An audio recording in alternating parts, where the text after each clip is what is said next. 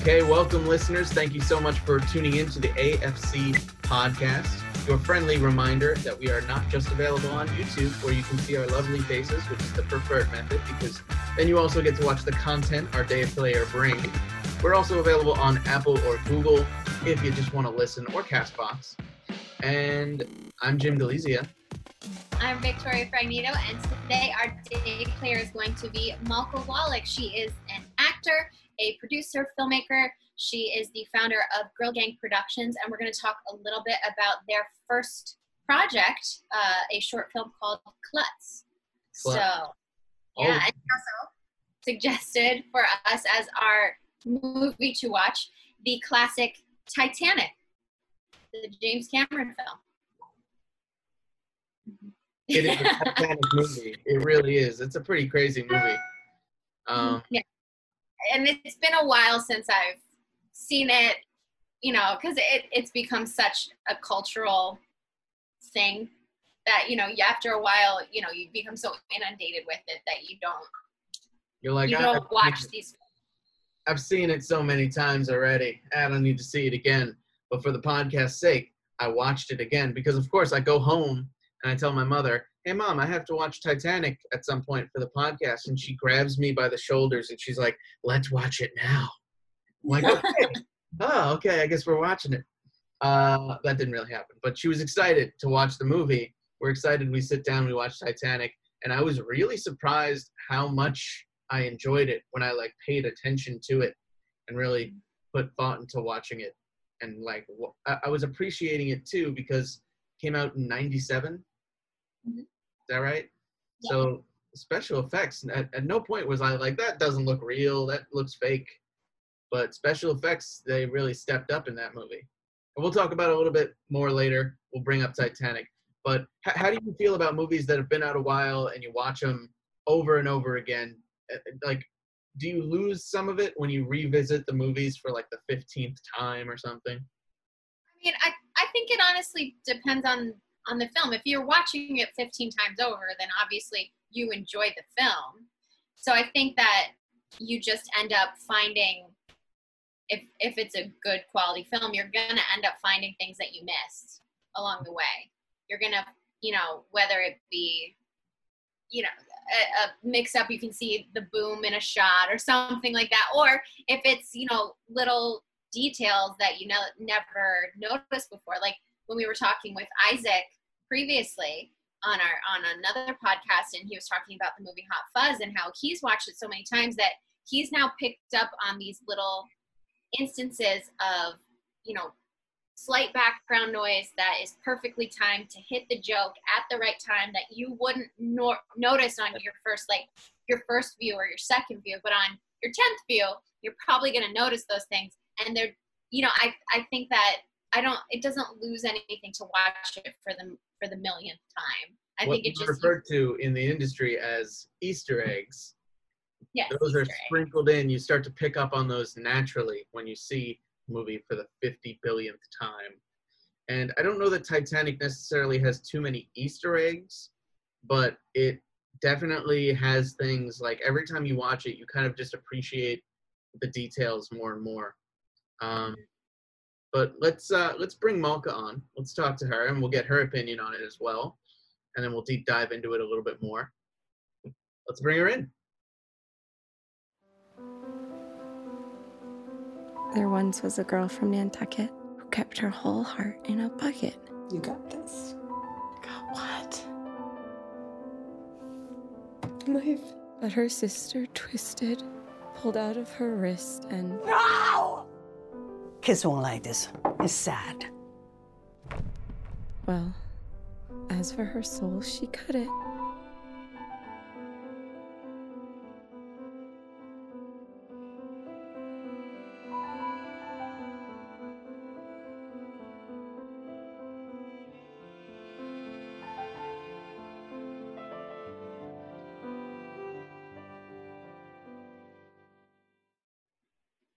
All right, and we're here with Malka Wallick, actor, producer, creator extraordinaire. Hi, Malka, how are you doing? Hello. I'm doing pretty well. Hello, hi. Well, a little nervous, you know, like you do. So, talk to us a little bit about how you got into the whole acting thing in the first place, and then how that brought you towards Girl Gang Productions and all of that. Yeah. I think, oh gosh. So acting sort of happened, I was like just like the biggest nerd of a I was like reading Shakespeare on the playground while everybody else was playing dodgeball. Partly because I was a nerd and partly because I was very, very bad at dodgeball. And I remember, this is Titanic related, the same week that I saw Titanic in theaters, my parents showed me the 1968 Franco Zeffirelli Romeo and Juliet. And I was just like, oh shit, I can do this. Like, this is something people do. You don't just read Shakespeare, you perform it. And then Titanic was just like movie magic, which I'd never experienced before. I think it was like also like my first like PG-13 movie in the theaters, you know. So, and then it just spirals the way these things do, and studied it in college and a little bit of grad school. And then coming back from grad school, my husband and I ran a theater company for a short while called the Rogan Peasant Players. And our idea was really just bare bones Shakespeare, but really it was about trying to be true or authentic to how we thought they might have been staged back in Shakespeare's day, which basically meant like concept free, except for like little flavors here or there. And we produced one full length show, which ran for 3 weeks, Henry V. And we produced a bunch of workshops and a couple of readings of both Shakespeare and what we refer to as Shakespeare adjacent, so Shakespeare inspired work, and a couple other little things. And then I don't know when it happened, but sometime in like the last 6 years, my love of Shakespeare didn't wane, but my frustration with the roles available for women sort of peaked. And I'm a weird type as an actor because I'm small, I'm petite, I'm white. And so everybody's like, you should play the ingenue. But then I come into the room and I'm also tattooed and have purple hair and am weird. And they're like, oh, we don't know what to do with you in the classical world because we don't have any imagination. People didn't have purple. At least that's how it sounds in my head. And that is true and unfortunate for them. I think. But yeah, so it was just like a culmination of those frustrations and wanting to tell more diverse female stories and what does it mean to be a woman and what does it mean to be a girl. And I read a novel by a woman named Robin Wasserman called Girls on Fire, which sort of like changed my life in a way. It was about these two girls in the early 90s who befriend each other, and it's also a little bit murder mystery. But like the murder, like that's all just the platform to explore like the power of female friendship and how volatile it can be, how beautiful it can be, how dangerous it can be. And I read that and I was just like, these are the stories that I'm interested in exploring as an artist. But of course, as an actor, you don't get to pick which roles and which stories you get to tell. You go into a room, you audition. Hopefully you like the part. Hopefully if you like the part, you get the part. But like, there's only so much control you have. And I actually reached out to Robin Wasserman and was like, I want to adapt your novel for the stage. And we had a couple of meetings, and ultimately it's like, I think in the works to be a film. So I did not get the rights, which was very sad. But it sort of, like unknowingly at the time, it like sort of changed the course of my career and sort of both the work that I pursued as an actor and the work that I attempted to make and still attempt to make as a writer and producer. Yeah. And then On a different path, which is cool. Yeah. You played both sides now. Do you feel like you prefer acting or being on the other side of the camera? I think that I still And I wonder if this will change after everything that's happening right now, and there's been so little opportunity to be a performer, and so much of my effort has gone into producing and into writing.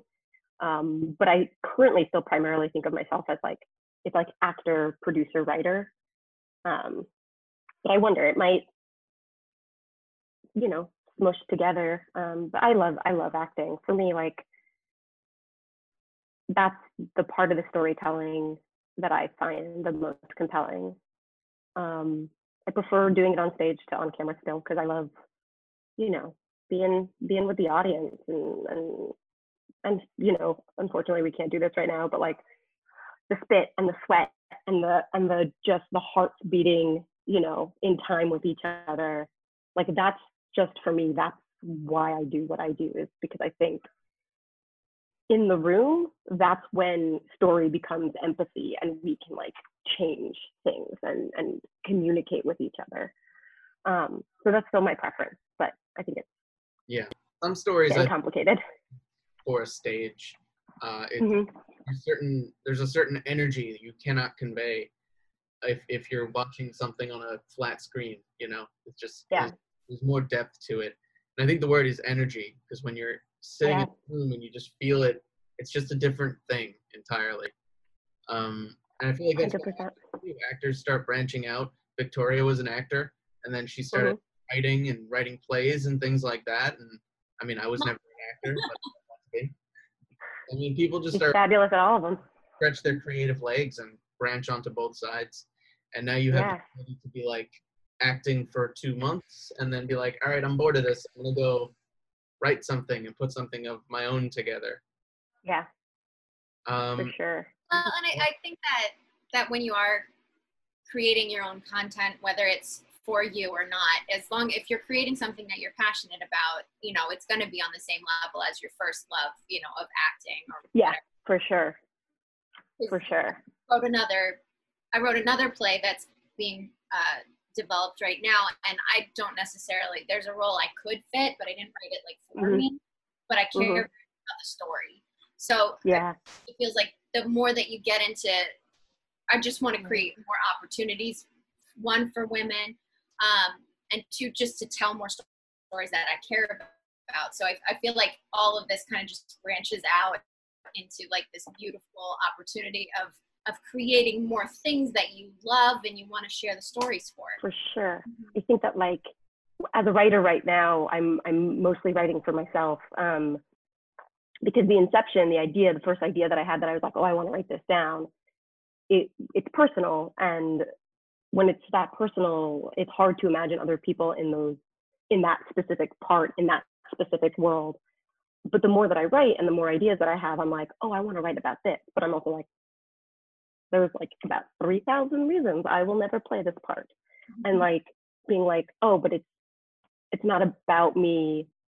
Like, this is not the opportunity to push myself ahead as a performer. This is an opportunity for me to use my voice to push other people ahead and empower other people to tell these stories. This is like adjacently related, but Denise Go, she was in People, Places, and Things. I think I'm pronouncing her last name right, but I might not be. But she talks about, after every audition, whether she booked the role or not, she sits in the audience and she watches the woman who got the role, and she celebrates that woman's performance. And she says to herself that, like, at least there's a woman up there. The way that this woman is telling the story is significantly different than the way I would have done it. And the way that I would have done it doesn't necessarily exist in the world that the director and the other performers have put together. And for me, that's such a rare thing in our community. I think that, especially as actors, we're taught that there's only so much room at the table, especially as women. And instead of looking at your peers as your peers and as your collaborators, we're taught to, like, you got to bring them down so you can move your way up. And I think that we have to start celebrating other female performers and other female artists in a way that is not about, well, I want to do that.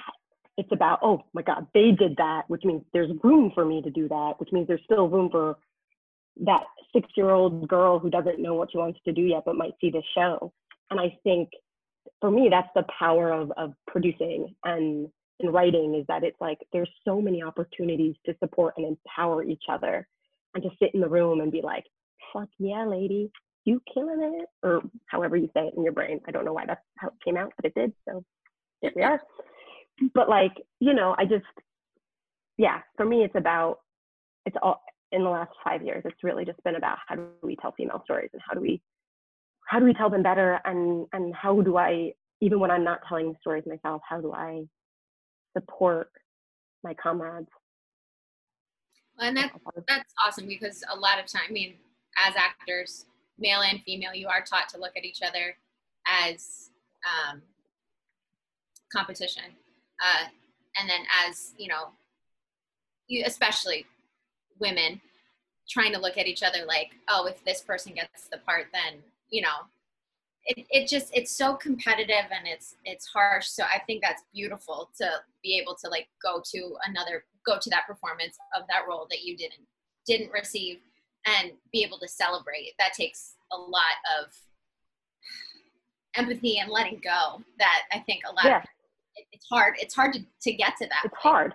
Yeah, it's very hard. There's been like so many times where I've been like, I want to be so happy for this person, and then there's still that tick inside that's like, yeah.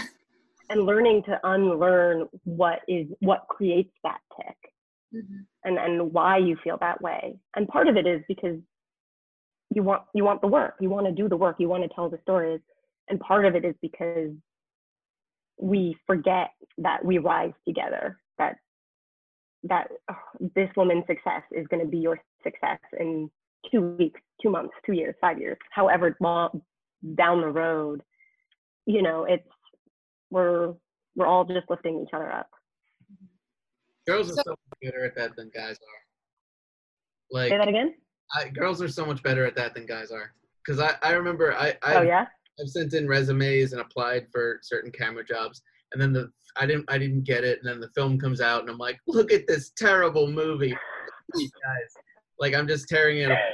I'm like, this movie sucks. It could have been great if it hired me, but you know, that's a great way to go about doing it, and I feel like that's a different vibe from most of New York, because I feel like New York's vibe is usually like, if it's mine, it's only mine.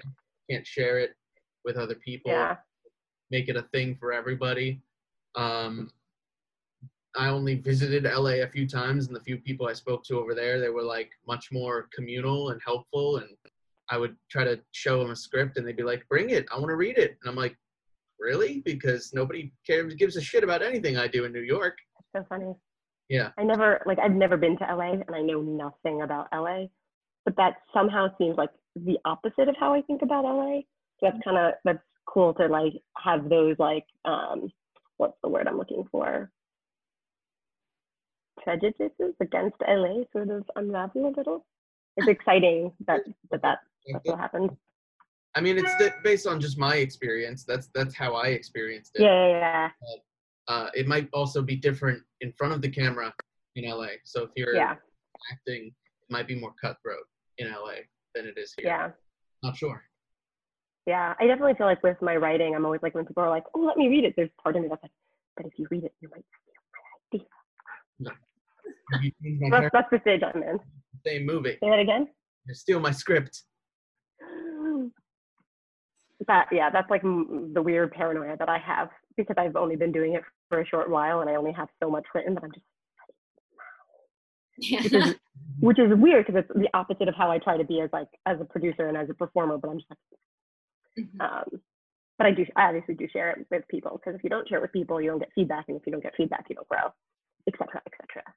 And I feel like I should say that I do, like, I'm not like magically like in the theater or watching a movie and being like, hail to the queen who got the part. Like, it is a struggle.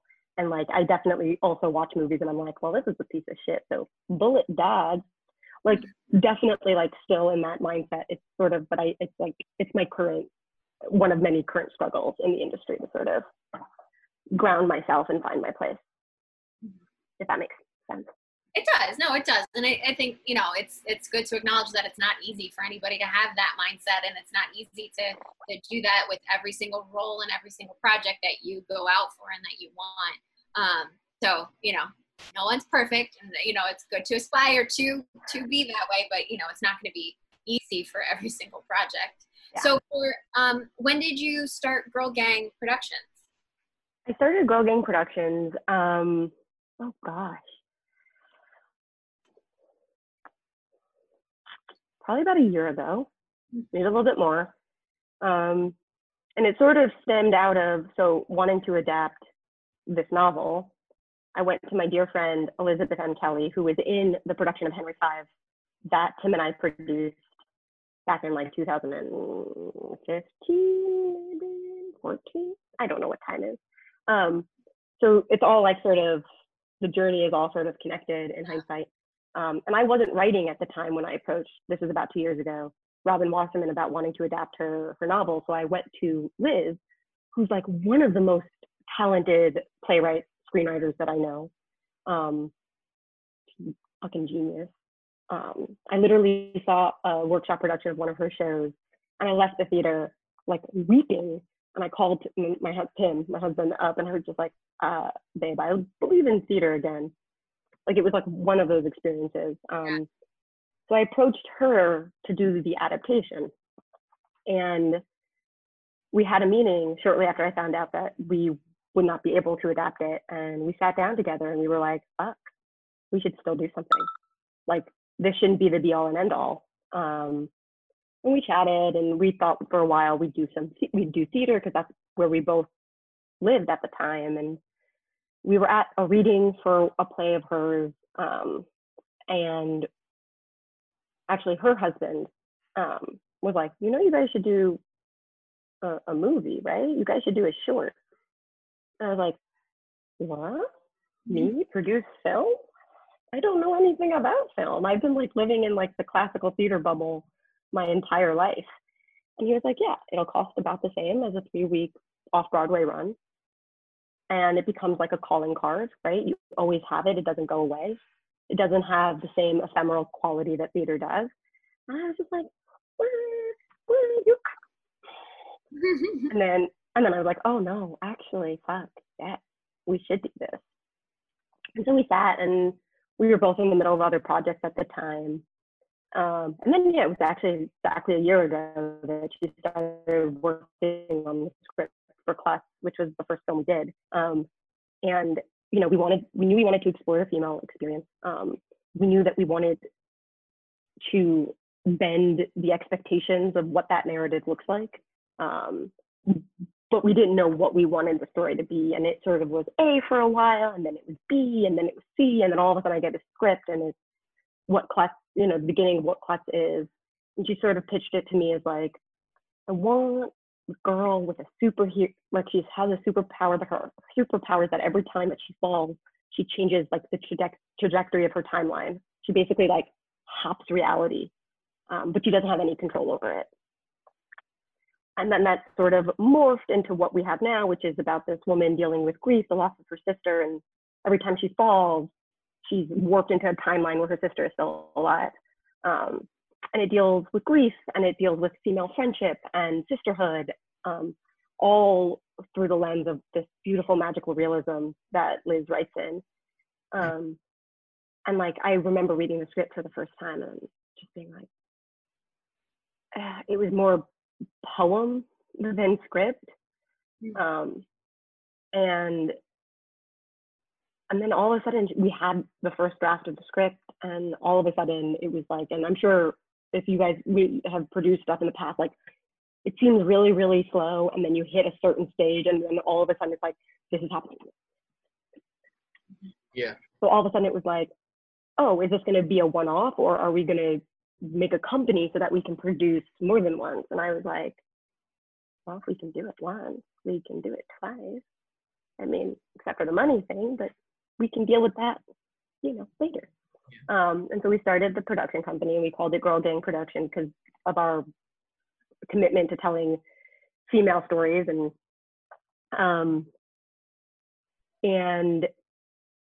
then like we were doing like logo stuff, and this is like tangent, but I just not a lot of people know about Alice Guy Blaché. She was a French filmmaker. She was the first female film director. She's responsible for tinting, which gave us colorized film. She's responsible for so much. She had the first major studio in America before Hollywood. And I was like, there's a not great documentary about her, but she was fascinating. And it just was like one of those things where we were like, I was watching it. I was just like, we don't know about her because she was a woman. And so all of her amazing accomplishments, which we're still seeing the effects of today, had been like sort of lost. She also produced the first film to have an all Black cast. Like, she's like this amazing woman, and her company was called Solace, and it was in New Jersey of all places. And their sign was like a half sun. And so like that's how we got the sun for our logo. Like, just like the legacy of the female voice in film is so much deeper than we think of it as being. I definitely feel like I'm on a weirdly strange tangent, and I'm not sure how to get back to what we were talking about. But yeah. This all connects to how you. This is how Girl Gang started to like come in, and then once we had the script and we had the company, we looked for a director, and we went with this amazing woman named Michelle Bossy. She was for years, I think, the associate artistic director. That might not be her actual position, I know. but like for years. I You know Michelle? With her before, yeah. I worked with her on a short for called Miracle Baby. I was the camera assistant. Nice. Great. Yeah, I love her. I'm obsessed with her. And she was like, because she's a theater director as well, like she has this amazing approach to the way she works with actors that I'd not experienced on other sets, which was really wonderful. And she just had all of these amazing ideas and just such vision. And it was sort of like it all just coalesced, like Liz, myself, and Michelle just making this little baby that is Klutz, that we actually just finished post last week, which is really, really exciting. We have the final product, and I watch it, and I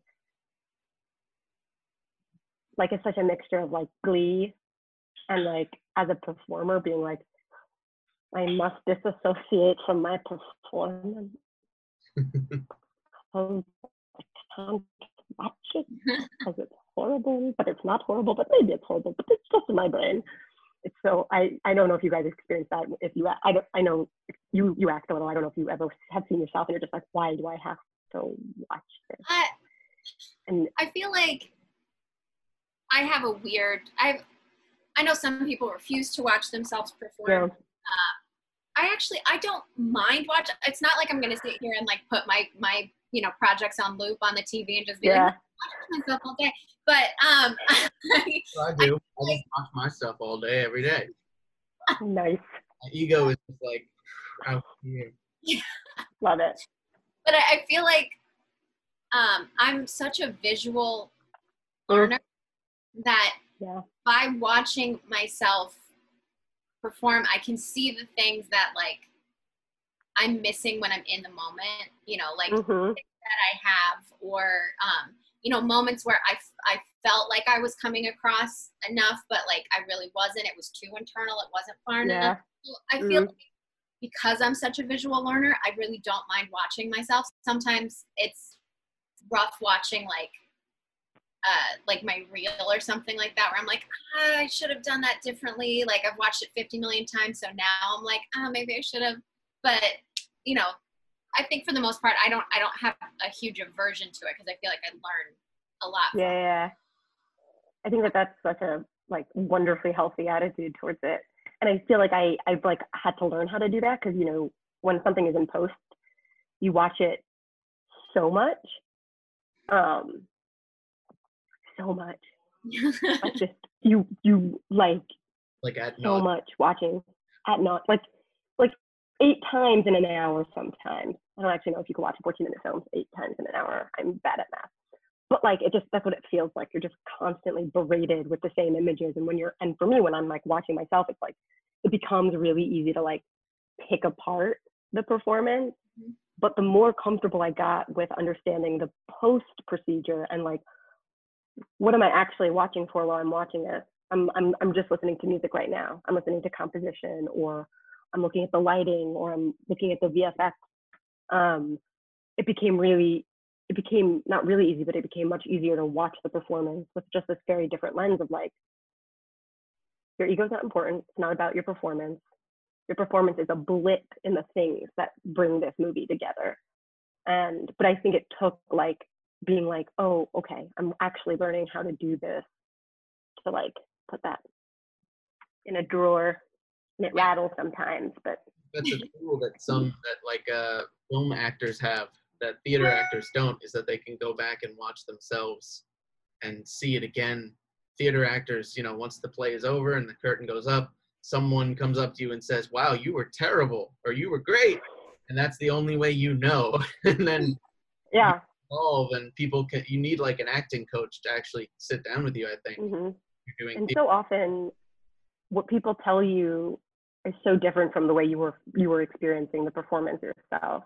Like the number of times that like, and like poor Tim has witnessed this so much, because we've also shared the stage so much, and I'd like get off stage before like bowing and then like one of our shows, and I'd just be like, well, that was fucking shit. And he'd just look at me and be like, what are you talking about? I'm like, it's fucking shit. And like somebody would come up to me and be like, great job, Malka. And I'd be like, smiling, but in my head I'd just be like, don't lie to me. I know the truth. I know what was on that stage tonight. So it's just like, it's just so hard to gauge while you're in it. I mean, at least for me, I'm sure people with more experience and et cetera, are probably better at it. But for me, it's very hard to gauge, other than like, there are moments where I'm like, oh, I know that I was in it, but like never an entire performance where I'm like, I know exactly how that went, which is maybe a good thing, maybe not a good thing. I don't know. Yeah. I personally feel like any actor that has been doing theater for so long should do a movie, should do a film, Yeah.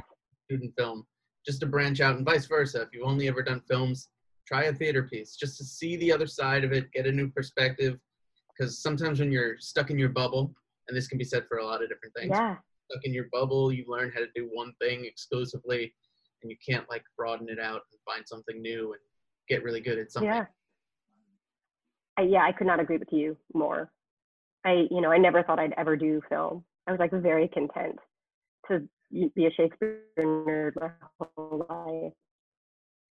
And I did a web series 3 years ago now. Again, I don't know what time is, but it was my first time really like doing anything on camera, and I was just like, oh shit. First of all, it's fun. It's so different than the theater, but it's fun. And I'm learning so much, the repetition of like doing scenes multiple times. It's sort of like being in a rehearsal process, but it's not. It's I don't know how to describe it, but it was like definitely like I was like, I'm learning so much about myself as a performer by doing it this way, and by kind of feeling like I have no idea what I'm doing, but doing it anyway, by like trusting that like, well, you know your lines, you know what you need, you know what you want, you know that your scene partner in this scene has your back and is fucking badass, and you know that the director is a badass, and you know that they trust you, so like put both feet in and fucking do the shit. Which is like, even though I feel more confident and comfortable on stage, I think that there's still sometimes a hesitation, which I think holds me back. And there's something about doing film for the first time that made me be like, the camera picks up everything. You can't hesitate. You either go for it or you don't. And I think that was, for me at least, a very important thing to learn. Yeah. I think the hybrid of theater and film acting is video games, like mocapping, because they do wide shots, but also close-ups at the same time. So you have to be moving your body in such a way that's important usually for theater, and accentuating and doing things, but then your facial performance has to be on point as well, because they're also doing close-ups. So it's a weird hybrid. Yeah, that's really cool. I never thought of it that way before. Although I'm sure, I don't know if you talked to Tim at all about this stuff when you guys chatted, but I that's don't like right up his. video games too much when we spoke to Tim. We're doing callback now to episode 5. If you haven't watched our podcast all the way through, and this is the first one you're watching, go back and watch Tim's as well. Because he's a video game nerd, and I think it would be like his dream to get to do a video game like that. Yeah, I'm on board with that. Let's do it, I guys. think it'd be really cool. We're all going to team up now. That's a team of 4 right there. Red Dead Redemption 3. We're doing what's happening. So, Sorry. just so we're all aware, we have 4.5 minutes left on this, so we'll keep talking, but we'll probably have to stop and come back. But so Malka, what's next for Girl Gang Productions? You guys have completed Klutz, done with post. So what's the next one? Or my phone could call and do that on my computer. Let me ask that again. So Malka, what are the next steps then for Girl Gang Productions? You've finished post for Klutz, so what's So next is the film festival circuit for Klutz, fingers crossed, hopefully. And who knows what that's really going to look like in the future. And then afterwards, I don't really know. I think I'd have a better idea if, you know, I was not confined to my home like the rest of the world. I think, you know, we're designed to be both a film and a theater company, to produce both. And I think that like what I was hoping to do, or what I had chatted with some people about doing, was potentially doing like a reading night, a couple of different plays written by women, just like as music stand reading, you know, potentially to raise money for charity, as well as, you know, like a 50-50, like, you know, some of the money comes to the company and then some of the money goes to Rain or something. I'm very productions doing something like that, doing a reading on like Zoom, and saying like, oh, if you want to see this film get made eventually, you know, drop $10 in our fundraiser or something like that. So that's really clever. Ability. Yeah, I think yes. I think that would be that, like, if we're still confined in like 3 months from now, I think that that's probably what we'll do, is something like that. I've been writing a lot recently, and I wrote a pilot episode, which I don't think Girl Gang Production could produce on its own, but I'd love to try. I'd love to see what would happen, even if it's just like a, you know, 20-minute teaser of the full pilot or something.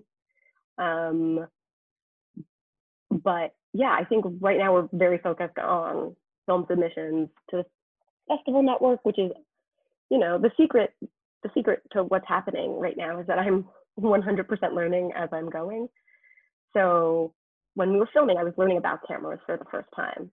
I went to pick up the lenses, and the place that we rented the lenses from was like 3 blocks from my apartment. I was like, yeah, I'm just gonna walk there and I'm gonna walk them back, and then I get like 60-pound box of lenses, and I was just like, oh yeah. And I got them home and I walked them home and I felt like a badass, but it was like one of those like really like smack yourself on the head, how am I just learning this now moments. And so it's just like every step of the way I've been learning. And so now with the film festival circuit, I'm learning about how that works, and I'm learning which ones are like worth your money and which ones are good for shorts, and trying to learn about how it's going to work in a changing world, when networking is such a big part of them. Like how our film festival is going to work when you can't network in person, how our film festival is going to work when you can't talk to somebody who might become a future collaborator. Like how is that all going to work? And I certainly don't have the answers, but I'm excited to like sort of delve into that and delve into how Girl Gang Productions can be a part of that. And then, yeah, I know so many lady writers in the world right now who are writing and who need a platform for their work. And I hope that whether it's via Zoom readings or fingers crossed via in-person readings and filming that, you know, in the next 6 months will be a place for people to go and be like, hey, read our script, and we'll be able to go like, this is fucking awesome. How do we make this work? Can we make this work? So, Malka, we ask all our day players and guests to suggest a film for us to watch. And you suggested Titanic, this classic film. So tell us why did you suggest this film? Honestly, I don't know. It was the first thing that came to my mind when you were like, tell us a movie you could talk about, because I love Titanic.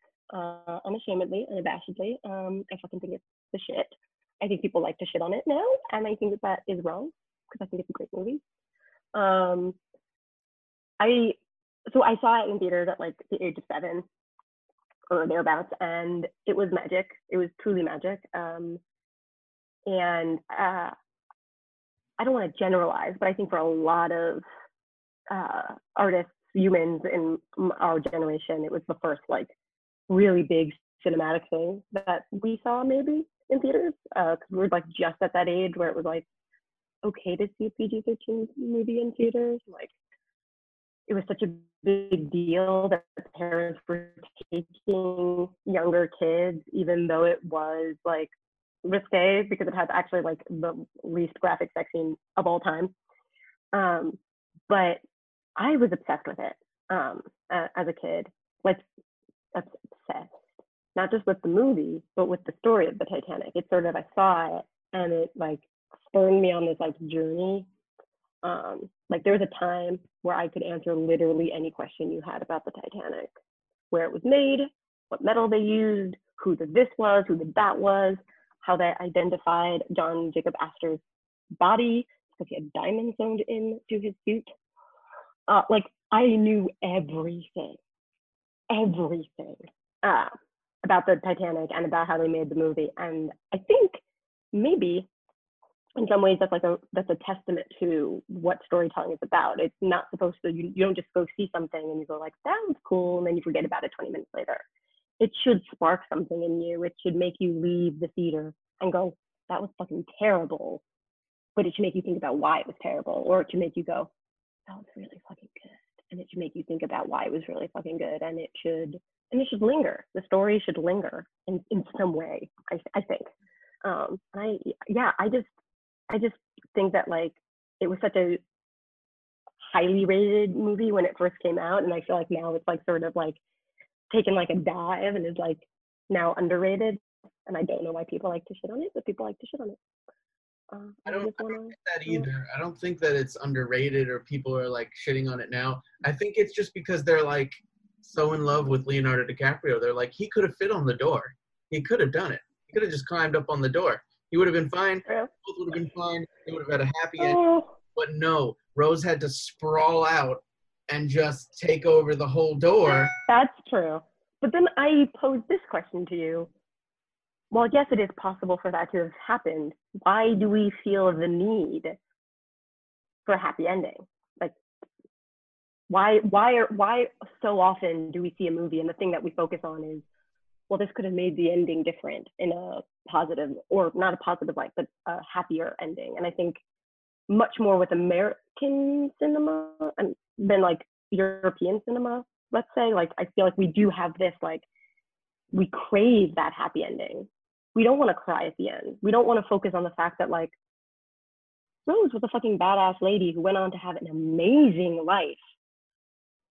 We don't focus on that. We focus on the fact that like, oh, poor sexy Leonardo DiCaprio is dead, and how is she ever going to have a good life without the man who taught her how to have a good life? Whereas I'd like to think that like, it's the opposite, right? She had an amazing life because she was self-sufficient and she didn't need him in that way. It's sad. I cry every time I see it. I cry like ugly tears, like silent ugly tears, because I don't want to wake my husband up. But like, I don't know. I just wonder why we need that happy ending. Why we can't. I don't know quite what I'm trying to say, but like, why is it so difficult for us to process painful endings And then on top of that, why isn't her life a happy ending? I think that she experienced great heartache that we all shared with her. But ultimately, Rose lived a very full, amazing life. Lived to be Lived to be 100. Yeah. Rode horses. Like, all those photos suggest she did like just amazing fucking shit for a woman in her time, for a woman in today's time. And we're all like, he could have fit on the door. I feel like I get it. It's funny. And like, she 100% could have made room for him. But I kind of feel like that misses the point a little, maybe. I think that, and I agree with you about the happy ending syndrome. I think that happy ending syndrome. Well, that's exactly what it is, because yeah.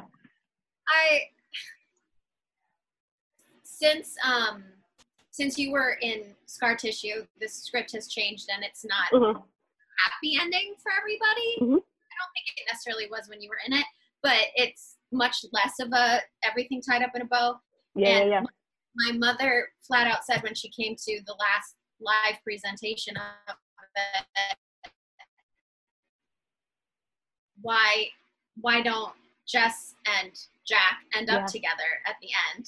I was like, that's the point. And it's the same with my fiance Nick's script. It doesn't end all nice and happy. And everyone, that's like the first comment that people always have. And I think a lot of it comes from, we go to movies, and most people go to movies and theater and plays and everything as an escape from things and escape from the happy life where there are happy endings.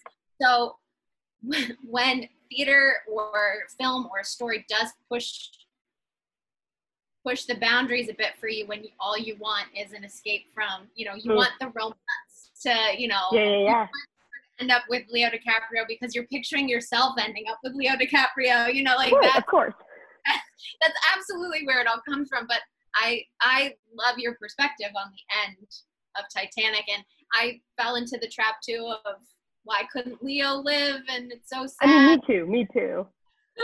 But I mean, it's a valid point of like, she got married to a wonderful man that she loved, and she had a great life with like, whether she did that stuff with her husband or not, and did her stuff on her own. And I think that's great and valid and wonderful.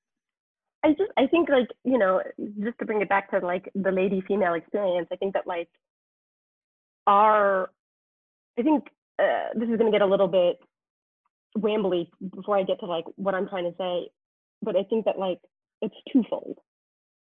I think we want women in our stories, and I feel this way too, and I sometimes have to fight myself. We want them to end up with the love of their lives. We want to believe that is the ultimate goal. Right? Like, you watch The Notebook, they end up together and you're like, fuck yeah. And then you think about like all the other things she could have been, all the other things she might have done. I mean, she did amazing things, but she would have done amazing things anyway. And that's a different story. We're allowed to have The Notebooks and the other princessy movies, whatever, I don't know. I can't think of examples off the top of my head. We can have that, we should have that. But I think that like, especially when girls are young and we watch these movies and we see that the happy ending always ends when the man is like, we should be together. And you're like, that's my goal for my life. All of the narratives, all the stories we watch are teaching girls that the ultimate goal is to find a man and settle down. And that the happiness of their life is dependent on that. And I think that that's changing right now. I think that there's more variety in these stories and in these narratives. But I think that especially at least when we were growing up, that was a big part of the film that I watched, was the Disney princess syndrome, as it were. Like, and I think that while I think that there's a place for those stories, and I love those stories, like I love a good rom-com, like straight up. I like, if it's well written and they have good chemistry, I'm like all about that shit. And I will rewatch it. But I think that there's such a danger in that being the predominant narrative that we're teaching girls, is that Leonardo DiCaprio needs to live, and her life needs to revolve around that. Whereas I think Titanic was sort of ahead of its time, probably not realizing that it was, by giving her this other ending, by being like, she lost everything. She lost the love of her life, who turns out maybe not to be the love of her life if she was happily married afterwards. She lost her family. She lost her wealth. She lost everything that society tells a woman is what gives her her place in the world, right? She's standing in the middle of this crowded room, screaming at the top of her lungs, and nobody's looking up. And nobody's looking up because there's nothing wrong with the picture to anybody else. This is exactly what it means to be a woman. And she goes on to live a life that she literally has to start on her own. Everything she gets, from career to husband to like, all of that comes from her self-determination and her ability to pull herself up. And I feel like those are the stories, and sometimes that's not going to end well, and that's okay too. But I feel like those are stories that are important for young girls to be seeing. And I feel like perhaps unaware at the time, because I was 7, and I was more focused on being like, Mom, why didn't you close my eyes? You're doing the sex scene. Than I was on like the profound effects the ending would have on me. But I feel like Titanic both gave us this like epic love story and told me that a woman doesn't need to have the epic love story to be successful, and that success is about more than your relationship to a man. That was very long-winded. Thank you for your patience. Sometimes I have like a little soapbox, and but I think that's why I make movies, is because I want to tell girls. Provide the box for people to stand on. Thank you. I really appreciate it. I if you love rom-coms where it's not about that, have you ever seen Little Black Book with Brittany Murphy? Yes. That film made me angry at the time that I watched it because she doesn't end up with the guy at the end. But then I couldn't stop watching it. Like I couldn't, like every time it was on TV, I was like, I have to watch this film, even though it made me angry that she didn't end up with the guy at the end. She ended up focusing on her career and getting what she wanted. And I think that's why it makes me so angry that Rachel gets off the plane at the end of Friends. I have not seen that, so I can't comment, but I understand. Okay. Yeah, I was recently watching, it was a different Brittany Murphy rom-com, and we have to go back and rewatch Little Black Book, but it was the one with Dakota Fanning, or is it Elle Fanning, and she ends up like having to take care of her. She's like all like princessy because like her parents were like famous musicians. Oh yeah. I know which one you're talking about. I don't remember the name, but it was Brittany Murphy with Dakota Fanning. I think it was Dakota. Yeah. And the male lead is the like Aussie doctor from House, the blonde hair, very attractive. Okay. Uh-huh. And I didn't watch the whole film. I was watching it at Dry Bar. I feel like that's relevant to the story somehow. And and I was just watching it. I was watching how he was treating her at the beginning of the film, right? They have like one night together, and then he's like, my career is more important and I can't focus on you.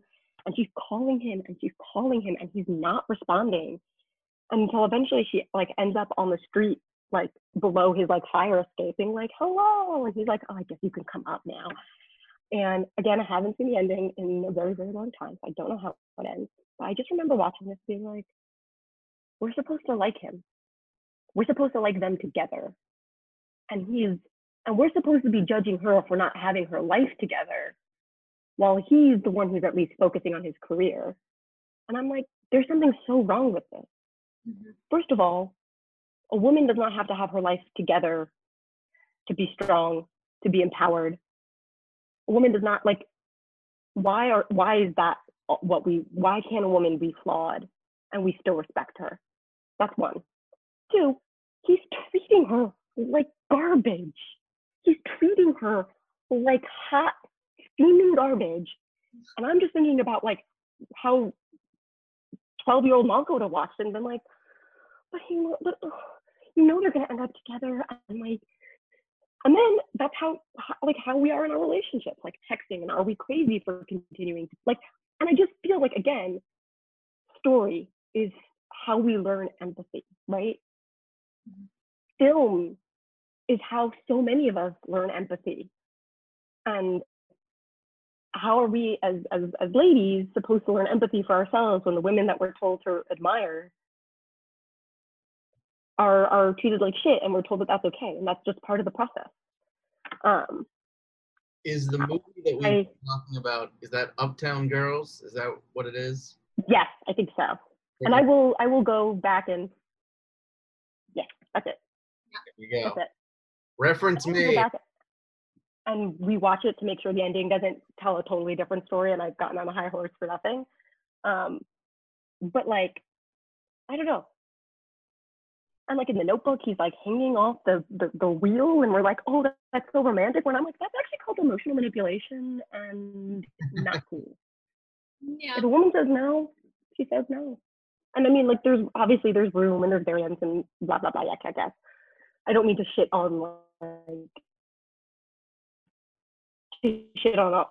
it all, because I got a lot out of all of it. Yeah. But I don't know. No, just food for thought. Completely agree with you. I think it would have been way better if Ryan Gosling fell off the Ferris wheel. Yeah, what happened? And she's just gonna be like, "You asked for it. That's what you want, right? I don't feel bad for you at all." Hello down there. Goodbye down there. Well, Malka, thank you. Thank you so much for joining us. Thank you for sharing about Girl Gang Productions. We're gonna put all your links and everything connected to the podcast so people can find you, learn more about Klutz, get details about that as that starts to come out. And just thank you again. We really enjoyed having you on. Thank you. This was a blast, and I so rarely get to ramble to people who aren't Tim about my feelings about narrative and ladies. And so thank you for the opportunity to share. And yeah, they're awesome. Well, thank you to Malka for joining us today and sharing with us Girl Gang Productions and all of that stuff that they have going on, and for suggesting Titanic. So let's talk about Titanic. Sure. I mean, it is one of the biggest movies of all time, and that's not even an exaggeration. We're talking a movie where in 1997 it had the highest budget for a movie ever up until that point. $200 million was their budget, which is a lot now. It's a lot today.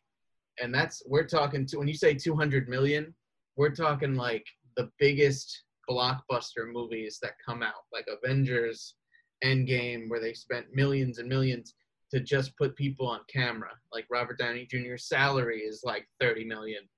And it's an absurd amount of money. But when you watch Titanic, you really get the vibe that like they used every dollar to make it look real. They did a lot of really cool stuff with miniatures, which I think we should talk about a little bit because that's really interesting.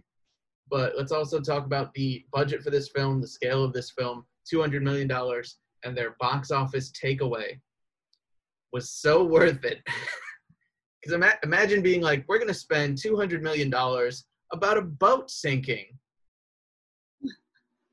And we're going to make $2.1 billion on it, which is absurd. It's absurd how much money they made.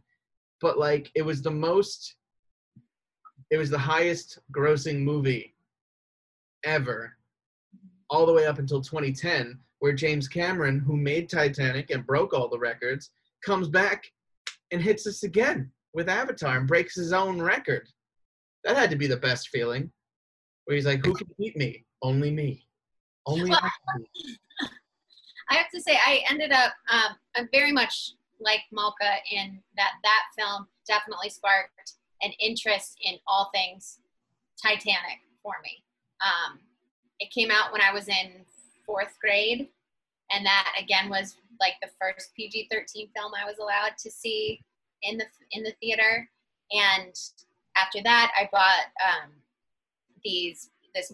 They had these books for girls. I forget what they were called, but it was almost like diary entries of different women through different times. And one of them was a girl who got passage on Titanic as like the maid to a rich American woman. So it was literally about the whole sinking. And then there was this amazing point and click video game called Titanic Adventure Out of Time, which I'm still obsessed with to this day, and I'm very upset that I cannot play. I will watch replays of that game on YouTube. That's how much There's I love a Titanic video game. Tell me it's like people jumping out of a boat to their death, and you have to like catch them in a lifeboat. That's not it. You actually are a agent for the British intelligence, and you are trying to stop World War I. It's really interesting, but I now I forget the point that I was going on. I went on such a tangent with all of the things Titanic. Oh, but recently over quarantine, especially at the beginning, I was getting back into all of these old things that I loved, including that video game, which then re-sparked all the Titanic stuff. So I watched this documentary about James Cameron, and it's Titanic 20 years later, and him kind of trying to figure out all the things they got wrong and right in the film from the things that they had to guess. Because James Cameron does a ridiculous amount of research to get his work as accurate as possible. Yeah. It should be said that while he was working on Titanic, like 1997, he had already been years into planning and writing for Avatar that didn't come out until 2010. Mm-hmm. You know, he said multiple times that he'd been working on that movie for 15 years. And I know that for Titanic, I don't know how long he'd been working on it before that came out, but he did a lot of research into like sinking ships and all these things that you need to know. Isn't his next movie supposed to be in like space, and he's actually going to film it in space? I didn't hear that, but if it's James Cameron, honestly, that wouldn't surprise me. But he made multiple trips to the Titanic crash site underground or underwater. And there were so many things like the stateroom that they built for Rose. He was kind of doing that based on guesses from the crash site and things that he knew at the time. And now years later, they found so much more evidence and so many more things, and he found out that he was actually extremely accurate in the way that they designed the stateroom. So it's just really interesting to see how much effort and thought and research that he put into getting this film to be as historically accurate as possible. And he also talked about a lot of the things that he got incorrect, and like survivors of Titanic either praised him for, or like the family of survivors at this point either praised him for or got really upset with him about. Wow. Name one, just one of them. So the first officer, Murdoch, was a real person. But what they did was they kind of took Murdoch and a bunch of rumors about officers and how they handled the sinking and merged them into one character on the ship. So the storyline of Murdoch shooting and killing a passenger while that was trying to get on the lifeboat and then taking his own life and shooting himself and falling into the water, that is not historically accurate to what the actual person Murdoch did. That's a rumor about what one of the officers did. And so when that film came out, the descendants from Officer Murdoch were not happy with that portrayal, obviously. Yeah. Easy fix would have been to just make up a name for that guy. And that's what he said he should have done. Yeah. He took responsibility for that and said he should have done that if he wanted to include that dramatic storyline into it. Yeah, that's the craziest thing about this movie is that it happened. It was a real thing. And when you look it up online, people describe it as a romance, of course, first, because of obviously with Leonardo DiCaprio and Kate Winslet, but they also describe its secondary genre is a disaster movie. And when you think disaster movie, you think like 2012 or The Day After Tomorrow or something. You don't think Titanic, but it really is Like she gets drawn. Like, draw me like one of your French girls. Everything after that is fucking crazy. Boats start exploding. Shit's flying all over the place. They're literally sinking to the bottom of the ocean, freezing to death. Like, that's all disaster movie type stuff with, like, romance snuck in there.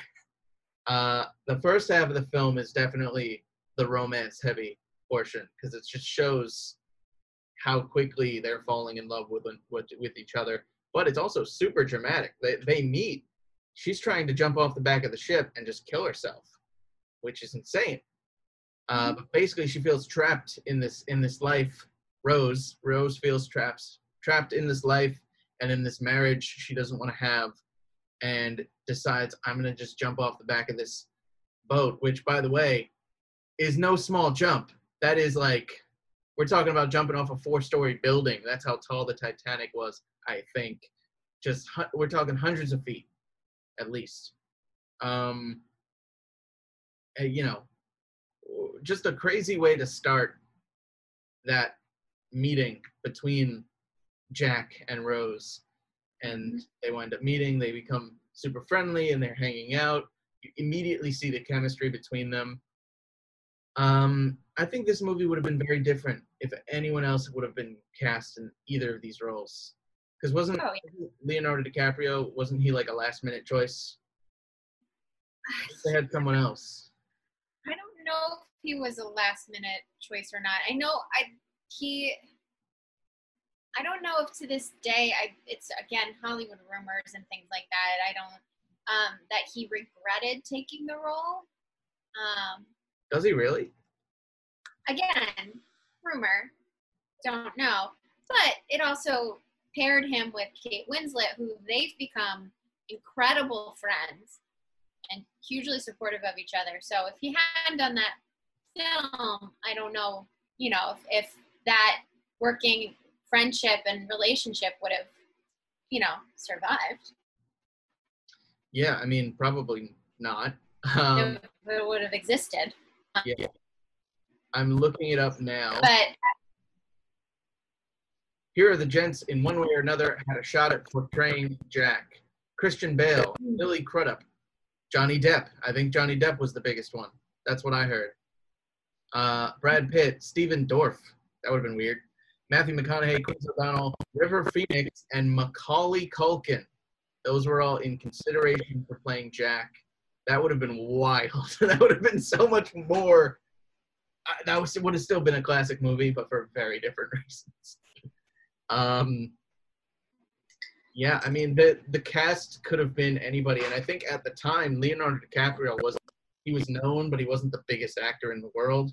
So I mean, he had done some really big films. I mean, What's Eating Gilbert Grape, and I think The Man in the Iron Mask, I think, had come out before all this. So, like, he definitely was a solid, big name.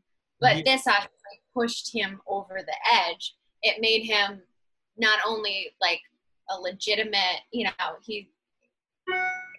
added the whole heartthrob status to him, which he was already getting from being on, like, Growing Pains and stuff like that when he was a teenager. But did Titanic come out before or after Romeo and Juliet? Ooh, that's a good question. I don't know. Romeo and Juliet. The combination of those two films, I think maybe that might be one of the reasons why that he regretted taking the role. It definitely pigeonholed him for a little bit into, heartthrob, only do romantic lead status. But also those two films are very different from, like, romantic comedies, so. Romeo and Juliet release date, 96.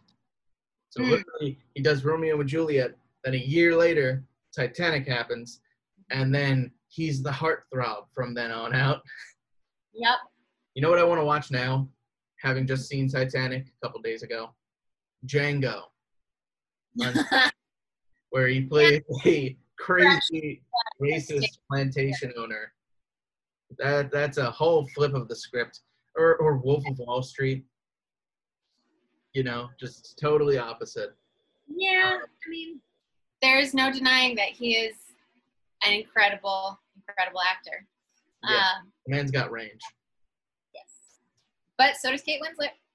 Yes, she She does. is responsible for this film being as successful as it was.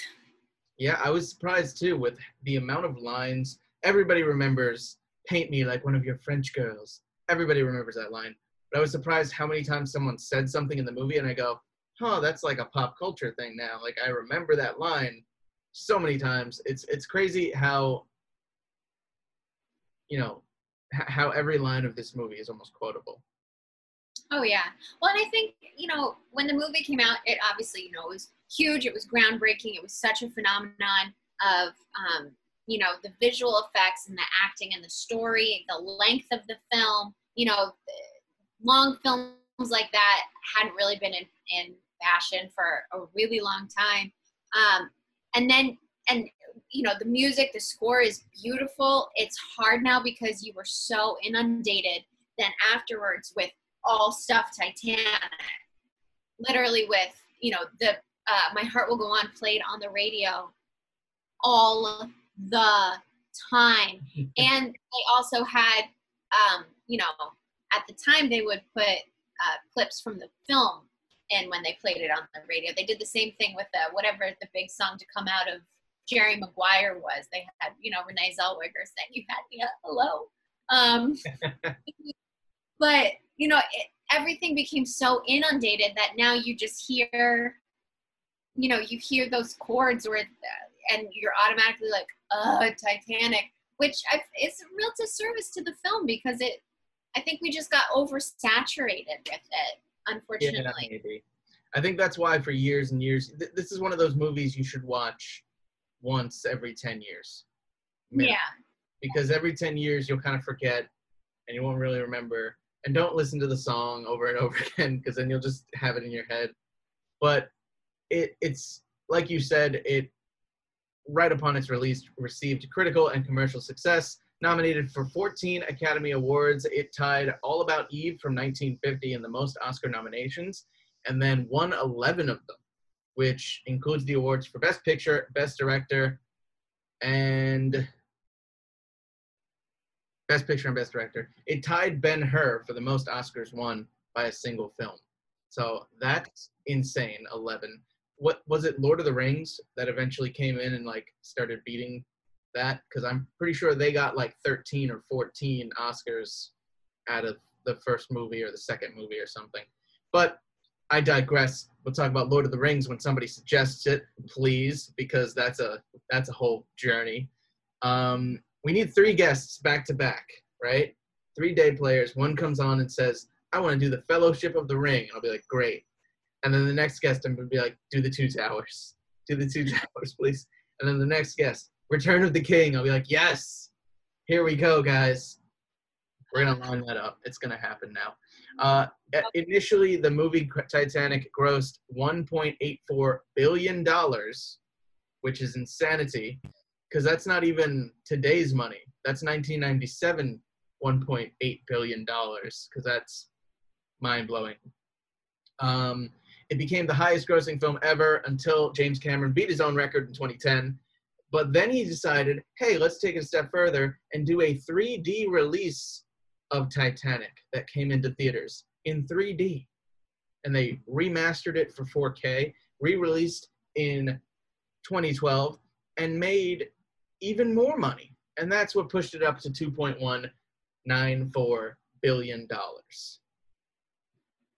Well, he wanted to release it on the 100th anniversary of the sinking of the Titanic, so it came out in 2012. Well, was it 1912 that's when the boat sunk? Wow. April 14th. That's pretty wild. And I think in 2017, the movie was also re-released again for the 20th anniversary of the film. And it's also now selected for preservation in the United States National Film Registry. That thing needs to, if there's what do you call it? A time capsule? There's a time capsule. You got to throw Titanic in the time capsule for just movies or just stuff, art, because let's start talking about the actual production of this movie, because some of the stuff that they do is mind-blowing.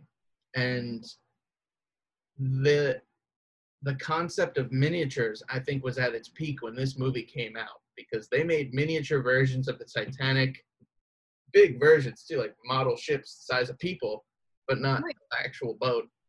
But at no point was I watching this and thinking, oh man, these effects aren't up to snuff. What's up? There's one point where a guy jumps off the back of the ship and he doesn't jump far enough and he hits the propeller and his body spins out real quick. And I was like, oh no, that's some ragdoll effects right there. That was tough. I think a person really did that. Can't imagine you had the CGI back then to make that look real. I don't know. Probably. I don't know. Stunt people are crazy. They'd be like, throw me off, man. I'm not saying a stunt person would have wanted to do that practical effect, but they didn't. I don't know that they had a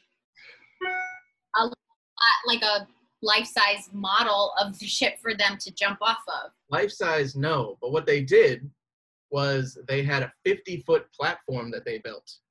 And that platform could be adjusted and moved so that they could have people sliding across it super quick and being pulled on ropes, and stuff could be falling, so that when they're simulating when the Titanic ship is up here and then it cracks, you know, all those things can be simulated on this 50-foot platform with the people and everything, where like the priest is holding the thing and he's holding all the people that are praying. That was all being acted out on a sloped platform, so that it could feel real for the actors and they could feel like, oh, we're gonna fall. So they had a scale model of like that portion of the deck while they were filming those scenes. Right. But of course they aren't able to build a massive ship. But when you couple those shots with miniatures and you couple the miniatures with green screen technology, you can film the shots of people jumping off the boat by filming somebody on a green screen and then just putting that in the miniatures shot. And that's what I think brought it all to life, made it all look real, blew my mind a little bit.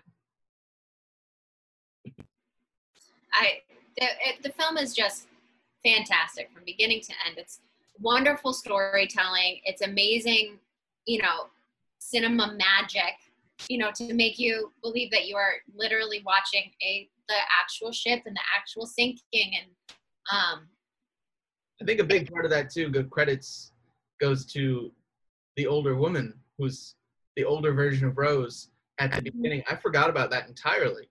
So watching this movie back, I was like, oh wait, who is this? Why is this in present day? Am I watching the right movie?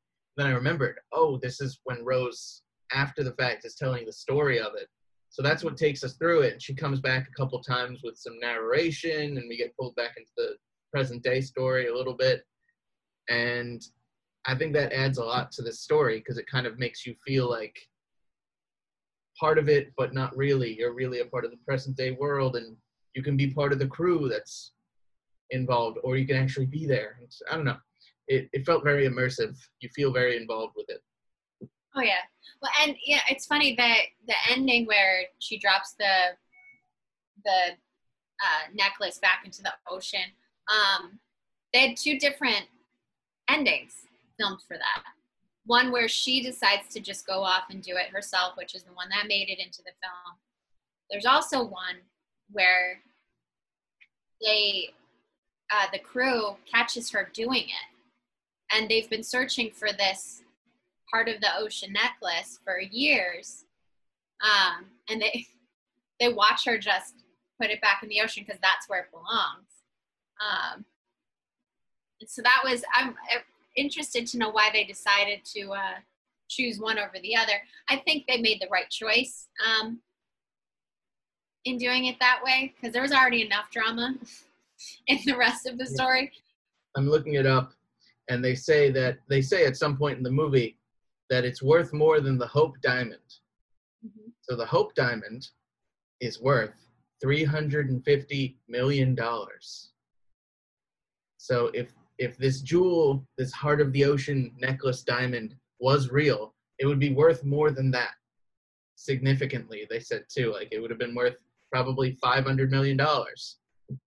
So I think that ending would have been really powerful too. If they had shown the crew who had been hunting for it, just by hearing her story, like letting her throw it away, and like, because it's very easy to be like, no, 100-year-old woman, give me that necklace, thank you, and that's it. End of story. But I think it's her, and it's her necklace, it's her story. So I think if you involve the crew, who are just onlookers at that point, it takes away from the fact that it's her thing. Yeah. And it's also, it makes it more personal with just her. It's almost like she's like, here, Jack, hang on to this for me. I'll see you in a bit. Mm-hmm. Yeah. And then at the very end, I liked it too when she lays down in the bed and she's like, now she gave the diamond away, or she gave it back to the ocean. And it was almost like she's coming back, because then it ends this like dream sequence where you're like, did she die? Is this her going to heaven, quote unquote? And now she's back on the Titanic and everybody's there, all the faces, familiar faces that went down with the ship. And what's his name? Jack is at the top of the stairs. I was like, oh, did she die? Oh no. But she lived. But she, she did everything that Jack said that they were going to do together, or that she was going to do. She did, as you pan by the pictures and you see, she did ride a horse with one leg on each side instead of side saddle. And she passed away peacefully in her sleep, which is what Jack wanted for her when he realized he wasn't going to make it. So, I think that was a beautiful ending to the romance part of the story. Yeah. I think too, we were talking about with Malka how it doesn't necessarily have a happy ending because Jack dies and they don't end up together. But I think in the end, it really does have a happy ending. I think it's a matter of perspective. Of course, there's 500 people in the ocean freezing to death around you. It doesn't look like a happy ending. But in the end, for Rose, she really was probably the one person on that boat that had a happy ending. My question was always, coming out of this movie, I was always like, does she ever see her mom again? That's all I wanted to know. Yeah.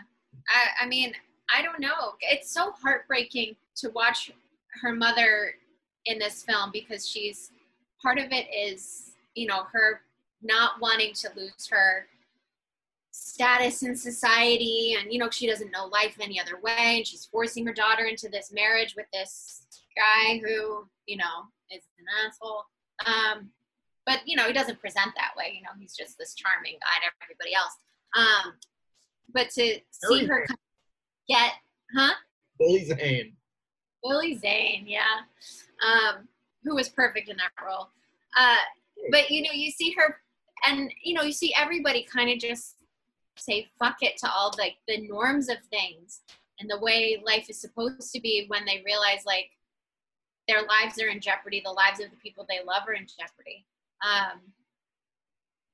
And I don't know, I'm kind of upset that you do never know if she saw her mom again. Yeah, I think that's crazy, because I couldn't imagine, because I think the mom kind of realizes that once they're on the boat, none of it matters. The status of it doesn't matter. And the one woman that stands up on her boat and says, we have to go back for those people. Oh my God, we can help them. And they all kind of shut her up. They're like, if we go back, we're going to die. It shows that only one boat goes back for people. And they only saved 6 people out of the, what was it, 1,500 that were stuck in the ocean. They got 700 people on the boats, on the lifeboats. Or something like that. Not enough. They only had so many boats. Well, but what's funny though, one of the things from that documentary with James Cameron was, the whole thing, there's, for years, if only they had put more lifeboats, they would have saved more people. James Cameron didn't necessarily believe that premise. So in that documentary that I watched, where he was testing all his theories to see what was right and what was wrong, they actually had a replica lifeboat, and they did the whole prepping the lifeboat to be lowered into the water. And they wanted to time it out to see how long it took, because the Titanic, from the time it hit the iceberg to the time it completely sank, was 2 hours. So doing the math in how long it took to set up a lifeboat, even if they had enough lifeboats and filled them all to capacity, they wouldn't have done it in time. Those lifeboats are way too long to... Because we're talking about 2,500 people or so. Is that how the general amount of people on the Titanic, I believe, is what they said? Yeah. That's a city. That's a city. That's a small city, yeah. Yeah, that's a small city. The city of Atlantis, just going underground, going underwater. That's basically what happened. So imagine 2,500 people, which is like a stadium of people. Just, you got 2 hours to get out. And also, by the way, when you get out, there's nowhere to go. there's nowhere to get out to, because it's all just ice cold, freezing water that, according to Jack, feels like daggers all over your body. Mm-hmm. That's how cold it is, which is insane. I mean, we've all been cold, but no one has ever been that fucking cold. I have not, and I really don't want to be. Yeah, it's the same reason I don't want to go ice fishing. It's because I don't need to be that cold. I'm good.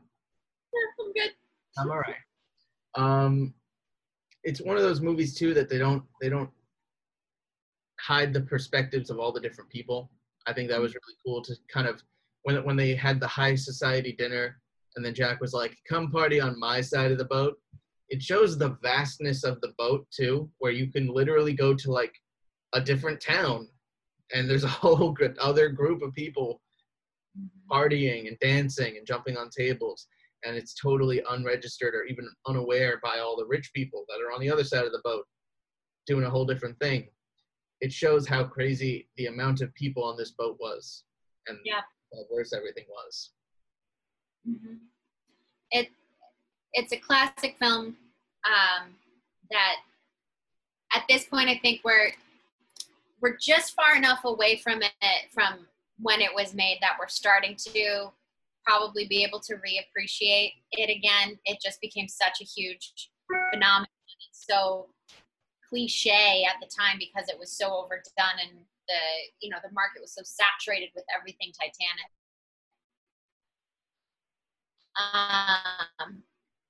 That it just became cheesy. But now, if people give it enough time and go back to it, I really think that they'll find how much they loved it in the first place.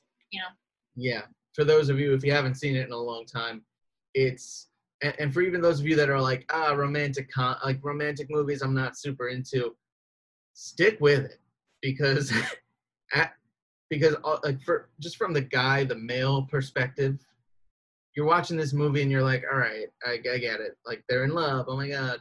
And then all of a sudden you get to see some boobs.